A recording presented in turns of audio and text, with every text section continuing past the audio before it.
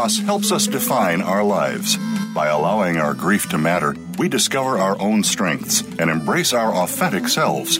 Welcome to Good Grief with your host, Cheryl Jones. Get ready to be inspired to create a deeper life, to make your time on Earth much more meaningful. Now, here is Cheryl Jones. Hello, I'm your host, Cheryl Jones, and I want to welcome you to Good Grief, where we talk each week about the transformations that can come from loss. Today I'm welcoming Adriana Monique Alvarez. Adriana is the founder of AMA Publishing. She's worked with over 1,200 women in 36 countries and has been featured on Forbes, Huffington Post, International Living, Addicted to Success, Elephant Journal, Fox, ABC, and NBC. She's the author of 4 books, including the international best-selling book, She Made It Happen. She's passionate about creating platforms for entrepreneurs to share their story and create a business they love. She lives in New Orleans with her husband, Derek. I didn't say that right, New Orleans, with her husband, Derek, and sons, Sam and Grant. I have been schooled, but, the wrong pronunciation slips out. Welcome, Adriana. Thank you so much. You're correct. You caught yourself. At least if we correct ourselves, we're doing well, huh? That's right. So obviously you're a successful business person, and that in itself would probably be a story for the show. But we are most deeply here today to talk about your daughter's birth and her stillbirth and what that brought about in your life. I'm assuming you already were pretty successful in business before that time. Is that true? That's correct. And so then that just came as a big, I'm sure, a huge shock. One thing I've noticed is that when people are used to being able to make what they want happen, grief is really a blow because there's no way around it. You can't really change it. I just wondered if you would be willing to share the experience with me and the listeners, what that was like for you. You are so right, because when you are used to being a go-getter and an overachiever and you make things happen and you set goals and you check off lists, and then life happens and you feel like something is out of your control or beyond your control, or the outcome is not at all what you had in mind, it gives you whiplash in and of itself, having that change. And then, like you said, what I have experienced myself with grief is highly unpredictable. Mm. So not only are you grieving the loss of, I was grieving the loss of my daughter, I was grieving the loss of the former me, the woman that was continuously going after what she wanted and optimistic and felt like the luckiest person on the planet, to, oh my God, is that true? Is that who I am anymore? Mm. And so, yeah, grief, I found that what I did instinctively and automatically was I threw myself into the things that I could do well at. I threw myself into my business even more, because the grief journey was, not only was it difficult, it would catch me off guard, it would blindside me, it would pop up at the most surprising and inconvenient times. And so for about a year and a half, I was trying to outrun it. That's interesting, because I've been doing the show a long time. So every week I talk to people who have experienced grief. Almost 100% people who have eventually said yes to grief, allowed the feelings to happen and all that. But I find at the start, some people are stopped dead still and other people start going faster. That isn't predictable either. It makes sense to me that you kind of were trying to find the familiar. You were trying to go back to what had always worked. Yes. but then you're describing it as trying to outrun the grief. So that implies to me that there are ways in which that didn't work. Yes, of course. These coping mechanisms have, their pros and cons. Every upside has a down, huh? That is so true. The upside was, and it was what I was hoping for, and I did get one wish out of this coping mechanism, is I did not, I have 2 other children. And so this was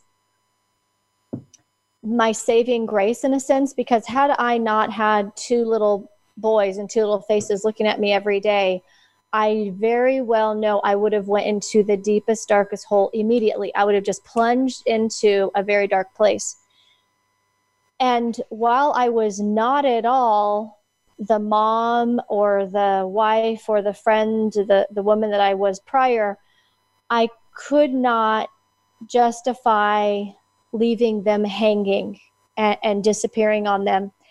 So what kept me in the game was I knew I needed to talk to people. I knew I needed to get out of bed and get dressed and talk to clients and do things with my family. But what I realized at some point was that a part of that was also me hoping that all of this was just a bad dream, that it was actually going to have the ending I wanted. And when that reality hit for real, then I would say the true grief and the anger and the frustration. And that's when I really began looking at those big emotions that I had been putting off and hoping I really wouldn't have to face. Well, that's interesting too, because in what I've read, getting ready for today and getting a little sense of you, it seems to me like you would have been helped in that, or quote unquote helped in it, that could carry on longer because everyone else was sort of ignoring. Oh, yes. In a sense, what had happened, which I find is so common in situations like stillbirth, where, you're the one who's most intimately known that child up to that point. And I can imagine that no one talking about it allowed you to maintain that denial, or whatever we want to call it, maybe even longer. Does that fit for yes, you? Absolutely. Because 100% everyone wanted to ignore it. If we don't mention it, if we don't talk about it, not only is it not awkward and uncomfortable, but, the words that were frequently used were, maybe she can just move on. And the truth of the matter is I feel like my daughter is actually the one who brought it all back in my face, so to speak, as a gift, as a way to help me. Because I am the type, my personality is naturally going to look for the best in things. I'm foolishly optimistic. Many people would tell you that. And I can't help myself. But then I do believe that Nina came back and caught me in the fall of last year to say, and it's okay. And you at the same time can give expression to the pain, to the hurt, to the disappointment. That's interesting that you felt as if you were getting a communication going with her. One thing I'm pretty intent on working with grief is that death doesn't end relationships. It ends bodies. And so that sort of reminds me of that you still have a sense of relationship with your daughter, no matter what. And that continues to unfold and develop, despite the loss of her with you. It's true. And I love that you make that part of the conversation and what you believe, because that has very much been my experience. I had a connection to her before I got pregnant, and I have had a relationship and a connection with her since the stillbirth, and it just matures and develops over time, just like every other relationship we have does. And just in a very different way. Yes, exactly. Yes. And I have actually been hesitant to speak about this because we have, as a society, as a culture, we don't really like to talk about death or know what to do with it. We don't really know how to assist those who are going through the grieving process. And then to bring this other aspect, and I have a relationship with the daughter that died, it can really weird some people out, but it's just the truth. And it's a reminder to me that the world that we taste, touch, hear, and smell, the world that feels so real to us,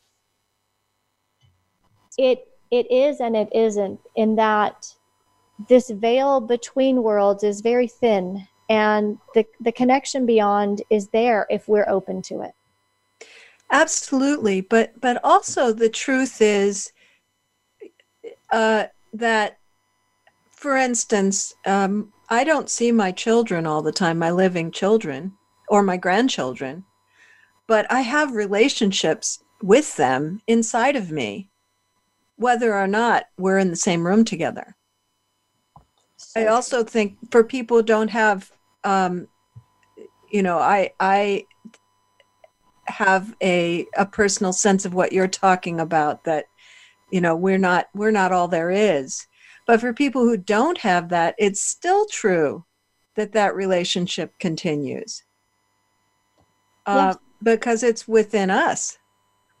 It really is. This relationship, these memories, these conversations, this love that we have, it lives within us. Absolutely. That is a great example. I've been pregnant once in my life. My oldest daughter I gave birth to. The other two are adopted. But it's preposterous to think that I wouldn't have had deep grief if she had been stillborn. It's for anyone who's wanted children. That would be impossible to imagine that wouldn't affect you, and yet people I've spoken with, you and other people, uniformly have the experience of everyone trying to pretend it's no big deal. Isn't that curious? Oh, it is so interesting. I was shocked by the response, by the suggestions, that people would think that this sort of loss and would not create any pain, would not be cause for grief, or that we wouldn't desire the same sort of comfort and process that anyone else would want. It was very interesting. I can't tell you, from medical professionals to just, clients or acquaintances, family members, it was just, let's not talk about this and just get pregnant again. Well, and that's the thing. Sometimes the things people do because they're uncomfortable are worse than saying nothing. For instance, that idea, well, you can have another child. I mean, that's irrelevant at that moment where you've lost a child. I would imagine that's almost an insult. Yes. Well, it wasn't meant to be. Oh my goodness. All those kinds of things that people say really do harm. I don't think people are trying to be harmful, but I can imagine there's a way that must have felt, those kind of comments maybe felt even worse than people who didn't know what to say. Definitely. I can tell you on multiple occasions, I would just sob, typically for the remainder of the day after those comments were made. I remember once I was in a Facebook group, and I could very quickly tell the difference between the response to mothers who had lost a child that was 4, 5, or 17, and for the woman who had a stillbirth. It was a real huge separation in the difference in the dialogue. And it was very, very easy for people to say, it just wasn't meant to be, and just move on. And and leave it at that. And I just thought, no one says that when a 16-year-old is lost. Nobody says, well, it just wasn't meant to be. Let's not talk about this anymore, and let's just keep going. True that. Yeah. And in a way, the loss of promise that happens when a child dies at birth, that's huge as well, isn't it? You've imagined things for that child. You've imagined you with them as their mother. That's we have such incredible brains that also is a loss, isn't it? It really is. And that is exactly it. There is so much that happens in a pregnancy. There's so much buildup, so much anticipation. And you're exactly right. I remember having specific plans because of just like the way we worked and traveled at that time. I couldn't wait to take her to certain places, or I had this whole plan of that I was going to keep her while I did like my video conference calls. And I had all of these things planned out. And I remember one of the worst feelings was the moment I was at the hospital and I'm laying in bed and they're coming in and telling me that I can be released, I can go home. And the idea that I was going to walk out of this hospital empty-handed was the worst feeling in the world, because never had that been part of that imagination, like you said, in that mental process and all of the planning. You never imagine you're going to walk out of the hospital empty-handed. And that was one of the worst moments of my life. Yeah, almost leaving her behind, I can imagine it would feel like. Yes. It's time for our first break. Listeners, you can find links to my website, social media at the Good Grief page at Voice America. There's also a link to my novel, An Ocean Between Them. If you go and read it, please let me know what you think of that. And to find Adriana Alvarez, go to adrianamoniquealvarez.com. Be back soon.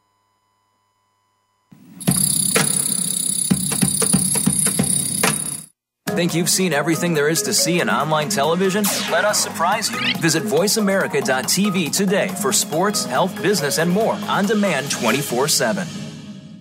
What sets apart voiceamerica.tv from the other video content providers on the internet? Choice and flexibility means that you can host your video content live or on demand on the main voiceamerica.tv channels through your own branded media player or your own private TV channel. We support multiple media formats, so all of your video content can be in one place. We offer a number of advertising and video packages. For more information, visit voiceamerica.tv. If you think you've seen online TV like this before, let us surprise you. Are you living a healthy and fit lifestyle? It's not just related to your physical well-being. It also means a healthier mind, confidence, improved health, stamina, and fitness. Talking with Tremaine brings it all to you.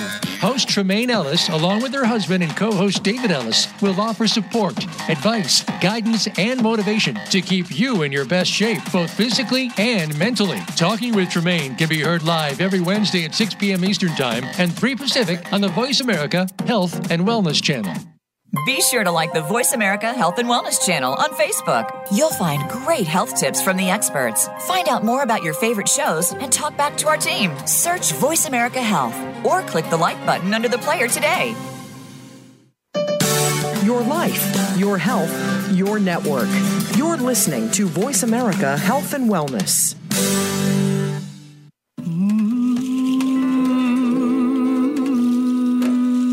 You are listening to Good Grief with Cheryl Jones. To reach Cheryl or her guest today, please call 1-866-472-5792. That's 1-866-472-5792. You may also send an email to CherylJones@weatheringgrief.com. Now, back to Good Grief. Welcome back. I'm your host, Cheryl Jones, and I've been talking with Adriana Monique Alvarez about her daughter's stillbirth and what that's led to in her life. And, you said earlier, Adriana, that in a way, having young children, your two sons, and a husband, a marriage, kind of kept you in the game in a way. But I also know, having had children when my wife died, that there's also it can be very hard to navigate children's grief on top of your own or with your own. And of course, I'm sure your sons had ideas about the baby that was going to be. And I just wondered how that was working with them around their grief experience, and your husband as well. Good question. Yes, it was the whole combination. My boys were very young at the time. And while they obviously comprehended enough and had watched my belly grow, they would touch on it and then they would leave it. But it was definitely difficult to answer the question when it would just pop up at random times. Why did you never let us see our sister? Why did you not bring our sister home? Because all they knew is that I left to the hospital and baby didn't come home. And so there were times when it was very difficult to find the way to explain to a 3 and 4-year-old what happened and why we don't get to have a birthday party. They were all ready. They were set to have a little birthday cake and a birthday party for her. And also, I think one of the things that I noticed with my boys is that I didn't want to always be sad in front of them. I didn't want to cry in front of them. And that was another part of me sort of holding this in and swallowing my own tears, because I just didn't want to be that mother that was perpetually sad. In terms of my marriage, Derek and I, we went through different grieving processes, but thankfully, what we decided from the beginning is that we were going to stay on the same side and we were going to do it together. And we allowed each other to grieve however we individually wanted to. And it helped so much. I mean, there were times when we just sat together. There was nothing to say and there was nothing to do, but we just allowed ourselves to sit in a lot of silence and just be with what was. That's interesting that in the silence you could find the commonality. Yes. Whereas perhaps if you talked out loud about it, the differences in the way you were experiencing it would have been more intense or noticeable. Yes, I agree. We went on a date every single day for about the first year. And many times we didn't have anything to say or to do in particular, but we just knew we needed that time together. And I think that was what we knew more than anything is, and when you go through this, sometimes it's hard to even tell others and communicate to others what you need, but sometimes you just need someone's presence, and that's what we gave each other. And that also means that, I've talked with several other women who've had stillbirth or late pregnancy loss, things in that. And sometimes a partner doesn't really want to grieve either, right? So it sounds as if you were both aware that this was a loss and that you're going to have to make some room for it. Keep everything else going too, but that sounds as if you accepted that you were both going to hurt from it. Yes, exactly. We were aware of that much. We were both going to hurt from it. We both were going to need to work through something, even if we couldn't identify exactly what it was. And as you said, there were a lot of things that we did have to keep going. And we knew that we couldn't, and that's part of why I threw myself into work. I could not imagine losing my business and what we had worked 10 years for and our daughter. That was not an option for me. And I wasn't going to lose my marriage and my daughter, and I wasn't going to lose my connection to my boys, and I wasn't going to lose my health. I was unwilling to lose anything else. That shows a tenacity of spirit that you have, right? Because for some people, they're initially maybe not going further and forward, but initially, if I've lost that, forget it, right? Yes. I don't care about anything. That's less common than some people think, but it is pretty common. And you didn't go through that phase. You tenaciously said, nothing else. You don't get to have anything else. I'm keeping everything else. Yes? Oh, yes. I was sometimes crazy about it. It was like, I'm not losing a sock. I'm not losing a pen. Like, I was unwilling to lose anything. That's so interesting because I associate like lost keys and, I mean, many people in grief misplace things all the time.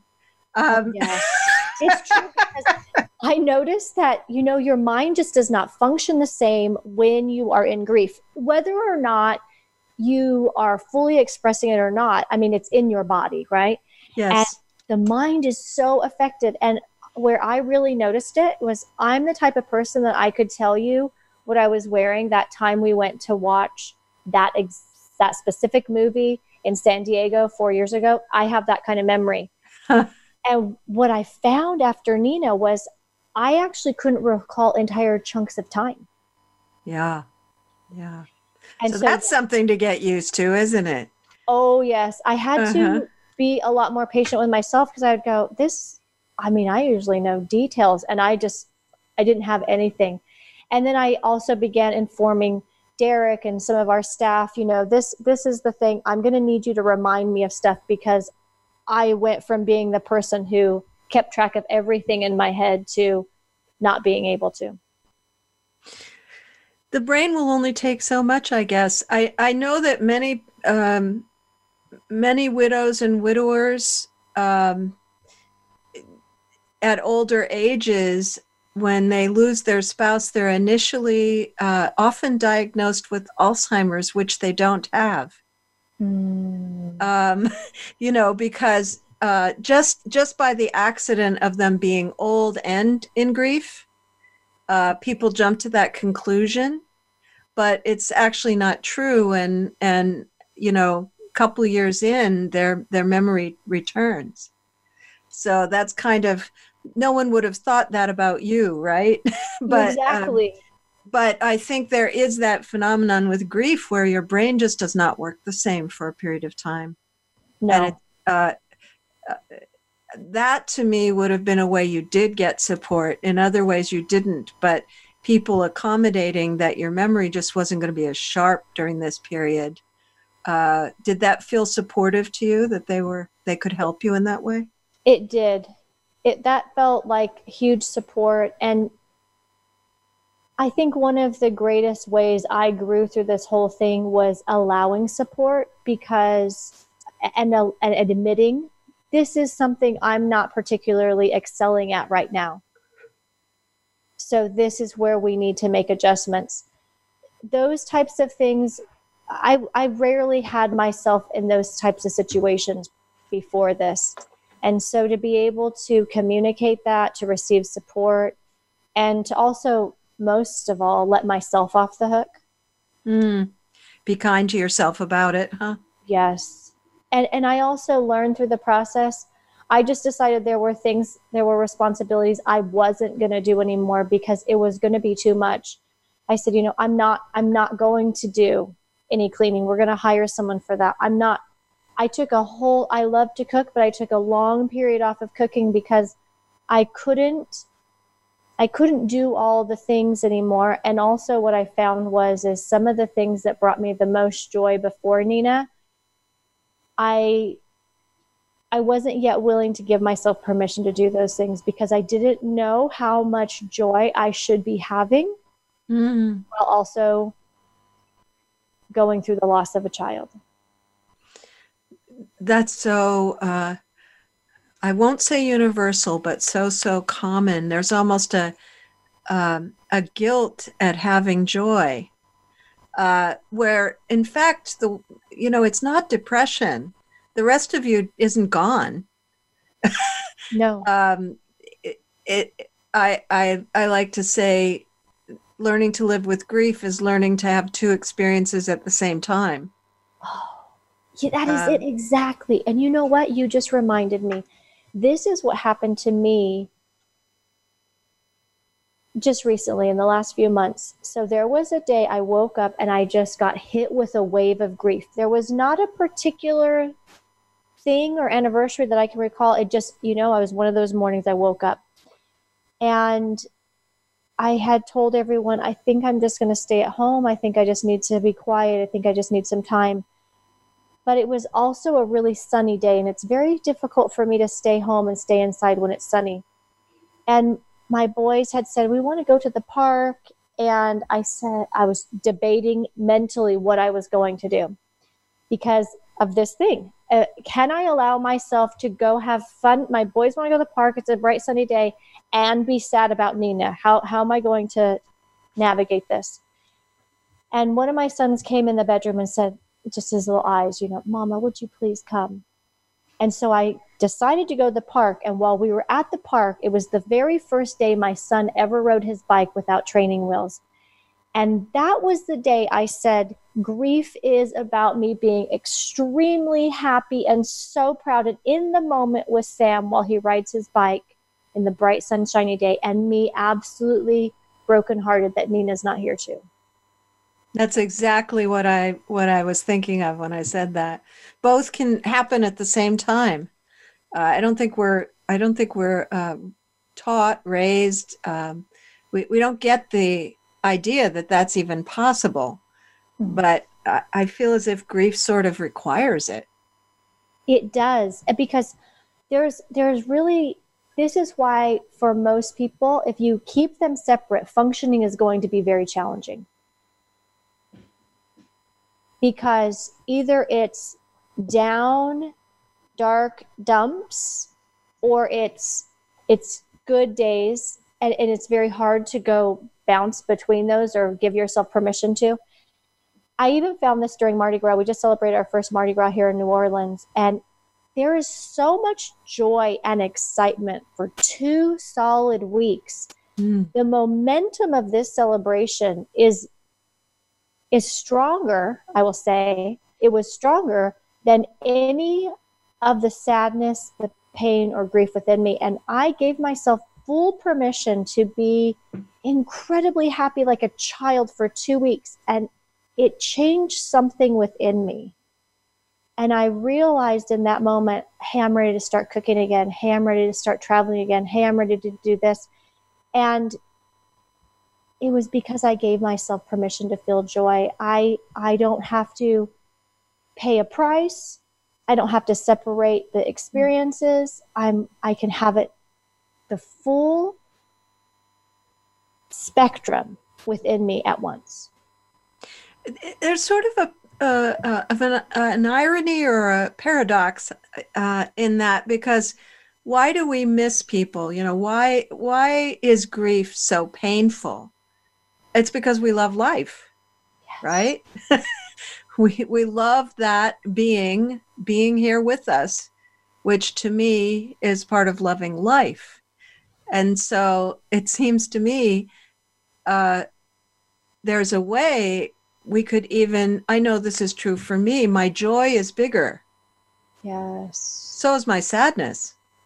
Every response I have to living is bigger because I've been through that experience. But then we're trying to tamp down the ones that, we find out of place somehow.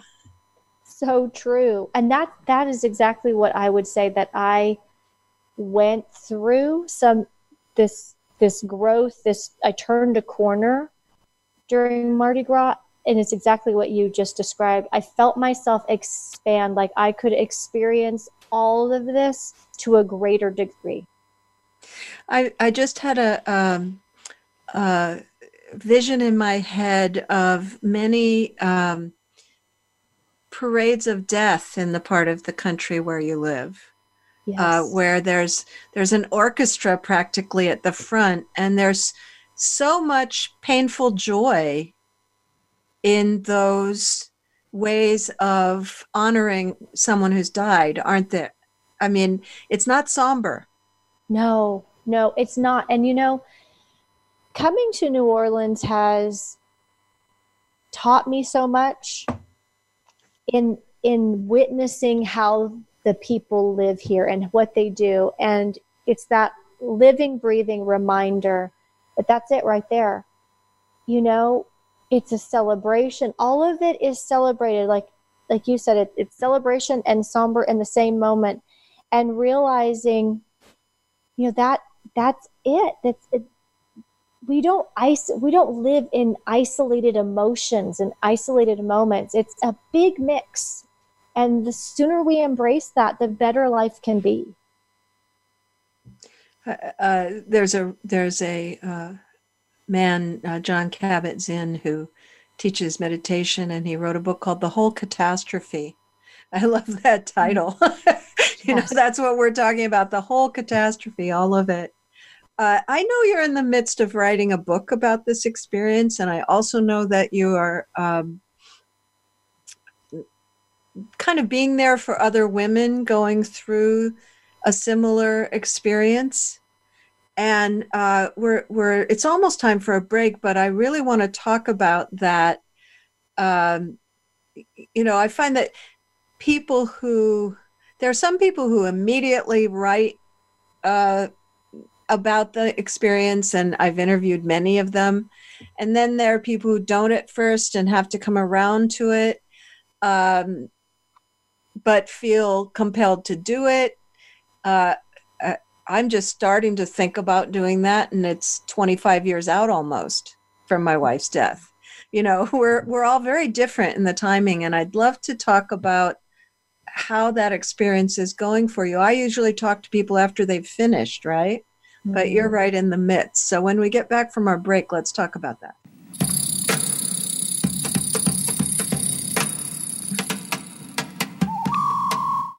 Become our friend on Facebook. Post your thoughts about our shows and network on our timeline. Visit facebook.com/Voice America.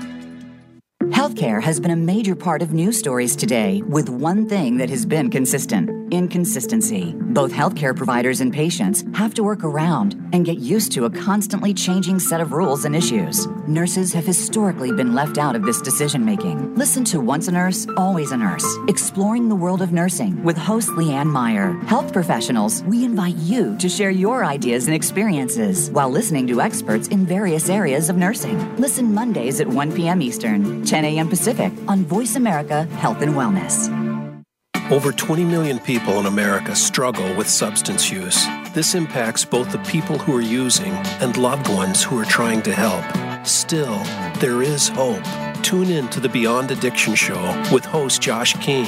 You'll hear from experts and get the real information you need to understand and assist in change. Change can be hard. It doesn't have to be confusing. Tune in every Thursday at 4 p.m. Eastern Time and 1 p.m. Pacific Time on Voice America Health and Wellness. Opinions, options, answers. You're listening to Voice America Health and Wellness.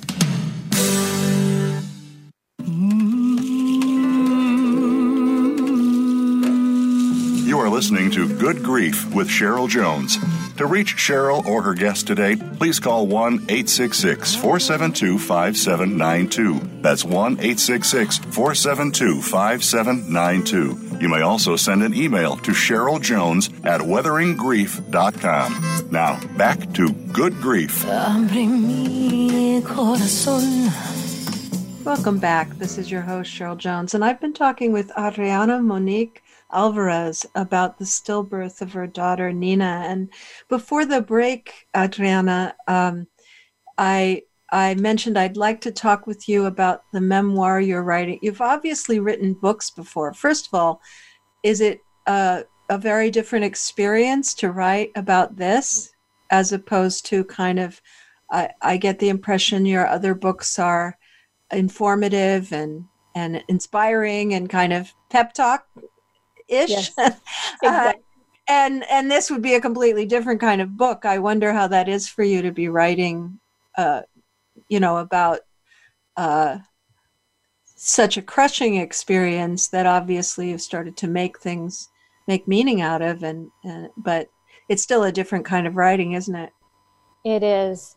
Yeah, my other books mainly are business related, or like you said, teaching something and encouraging others along the way. And this is entirely different. I would say books are always challenging for me, but this one is particularly challenging. And I think part of it is you relive the experience when you write, and also me wanting to find this balance between sharing my story and then providing something that would help a woman who has went through it herself. Because I know when it happened to me, the very first thing I wanted to do was find somebody else it had happened to. I desperately needed to know I wasn't the only one. Yes. And in that sense, you don't have to really, all you have to do is tell your story. I'm a little inclined, when I'm new in a grief, I don't want to read about grief. I like to read grief. I'm peculiar that way, I guess. I want to read about another person's grief that I can relate to. Yes. Some people really want instruction right away, but that's never been my inclination. So I can imagine there are many people who just reading your honestly told story, they would feel very supported by that. Even just you saying that just cleared so much up for me, because I was the same way. Even to this minute, I'm the same way. I don't really want instruction. I just want to know I'm not alone. And that feels like the most loving, supportive thing that we can have. You mentioned on the break, though, that you're getting some pushback from people in your life, maybe not wanting you to write this book. Did I hear that correctly? You did. It's been a bit of a shock for me too, honestly. Oh my goodness. Yes, especially because the last 3 years of business, I have been dedicated exclusively to working with women and supporting women. And I made the decision to write this book and to write a TED Talk about it. And I started posting it on social media, where I have shared everything in my business. And I thought I was going to receive support from women. Maybe that would sort of come back the other direction. But I have been experiencing a lot of people unhappy with it. And I'm wondering if it's not so much of they don't want me to share my story, but it can bring up things for people that they might not be ready to look at or deal with. And one thing that occurs to me is that because of the work you do, I'm imagining that people kind of see you as leading them into their best lives. And so the idea that you are, in fact, not in control of your destiny in these ways, we want to think our heroes have it all together and nothing ever bad happens. And, I wonder if that's partly that too. It's so interesting you say that, because a friend recently told me that. She said, one of the possible problems here is that so many people have put you up on a pedestal. And you know what happens when we put people on a pedestal, right? They fall off. Right? Or we knock them off, right? It's like in People magazine, you can go from building someone up and, oh my gosh, she's obviously perfectly airbrushed and she's got everything anyone could want. And then on the back page, we're like, oh, and check her out. Look, she left her apartment looking like this. Did you see that outfit? Right? We'll do it in the same magazine, right? And I do believe that that's part of it. It's, But I want to make a case in the other direction, because, of course, in every life, if we are lucky enough to live long enough, there's difficulty, right? Mm-hmm. So the idea that you could actually make meaning from your difficulty and apply all of the good strategies that you have to grief, to me, could be inspiring. I mean, I could imagine that someday when bad stuff happens to the people who follow you on Facebook, they go, well, she did it. She was able to do it. I don't know. I think, of course, I'm a particular case because that's what I find inspiring. Obviously, that's what I do on this show is talk to people who've made something out of their losses, right? But yes. I want to, I want to give you, I don't know, a pep talk about it. Like, I think that would be very meaningful as well, even if some people would have a rough time with it. I appreciate that. And I agree. I think that what I want to do is show that, a life lived well is not free and clear and void of difficult things. And I think that it's so easy because I was part of this as well. I was always raised to believe if bad things happen, it means you did something wrong. And of course, that is exactly what I felt when this happened. I went through a million scenarios. If I would have done this, would this have happened? If I wouldn't have done that, would this have happened? Looking at, examining every possible angle and then realizing that's the thing with life, and especially with children, families, any relationship we have, we're not 100% in control of what happens. Indeed.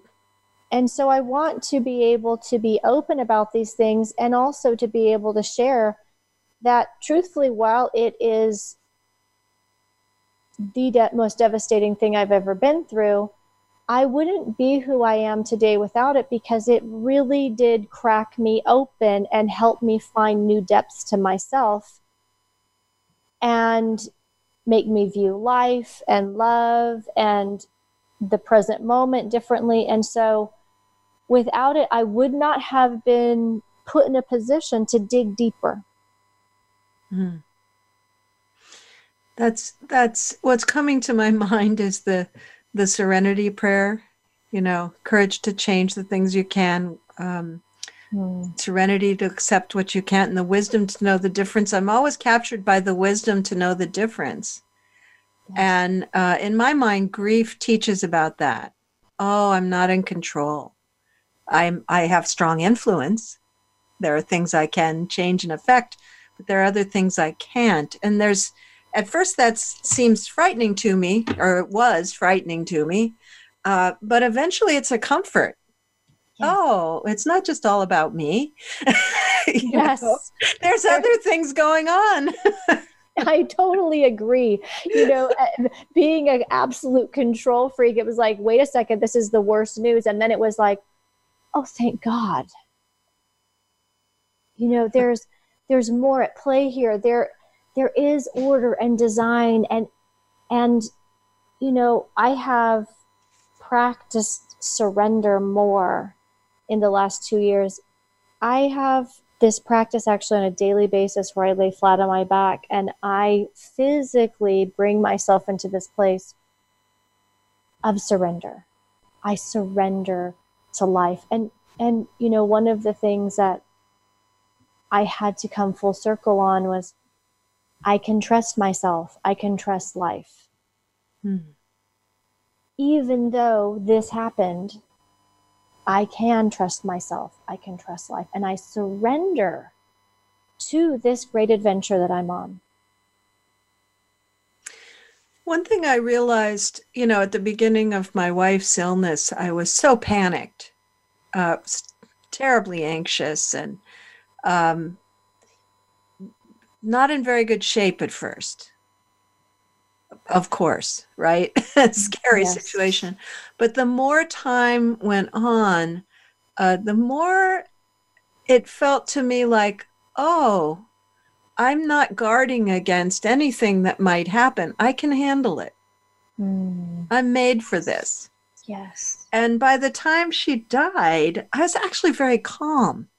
Isn't that curious? I mean, I had a lot of time, right? Pre her death to kind of wrestle with all of those issues of control, non-control, surrender. But I have to say that I'm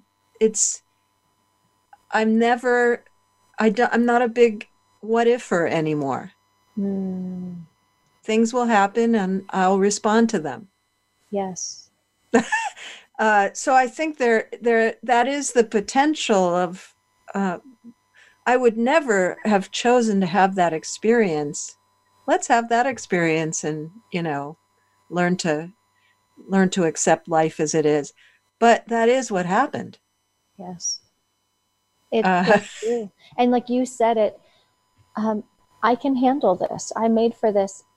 And it's really in these times that we discover what our capacity really is. The human spirit is incredible. And we begin to have a little insight into it when we experience these things. Yeah, because for one thing, it's very odd. It seems, thinking about these terrible losses, there's a part of us that thinks we won't survive it. Don't you think? I thought about it a lot. You probably didn't think about it at all, right? But it was just a blank slate. I couldn't imagine, what it would look like to survive. But then you do. Yes. And that's a whole different world in a way. Wouldn't you say? It is. I remember having the awareness at various times in the last 2 years of going, when I would have that moment or a wave of grief, and then I would have this flash and I would say, but I'm here now and I'm safe now and I have what I need now. So if all of this is true now, then I'm okay. It's amazing to be able to get to that place.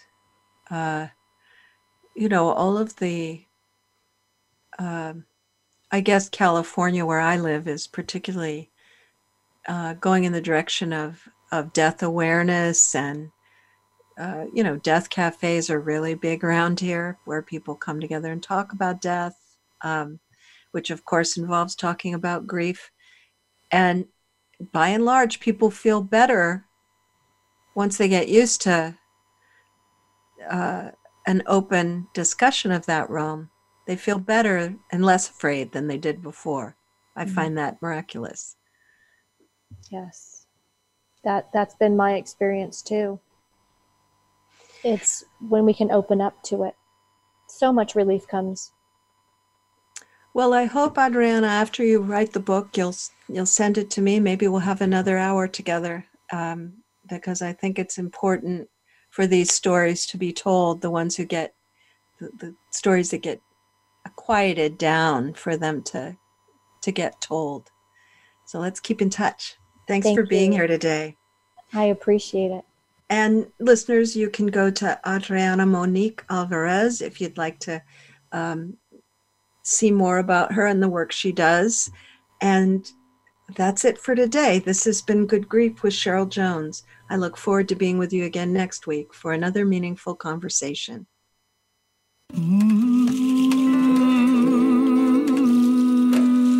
Thank you so much for joining us for Good Grief. Please come back next Wednesday at 5 p.m. Eastern Time, 2 p.m. Pacific Time for another edition featuring your host, Cheryl Jones, on the Voice America Health and Wellness Channel. Have a meaningful week. Abre mi corazón.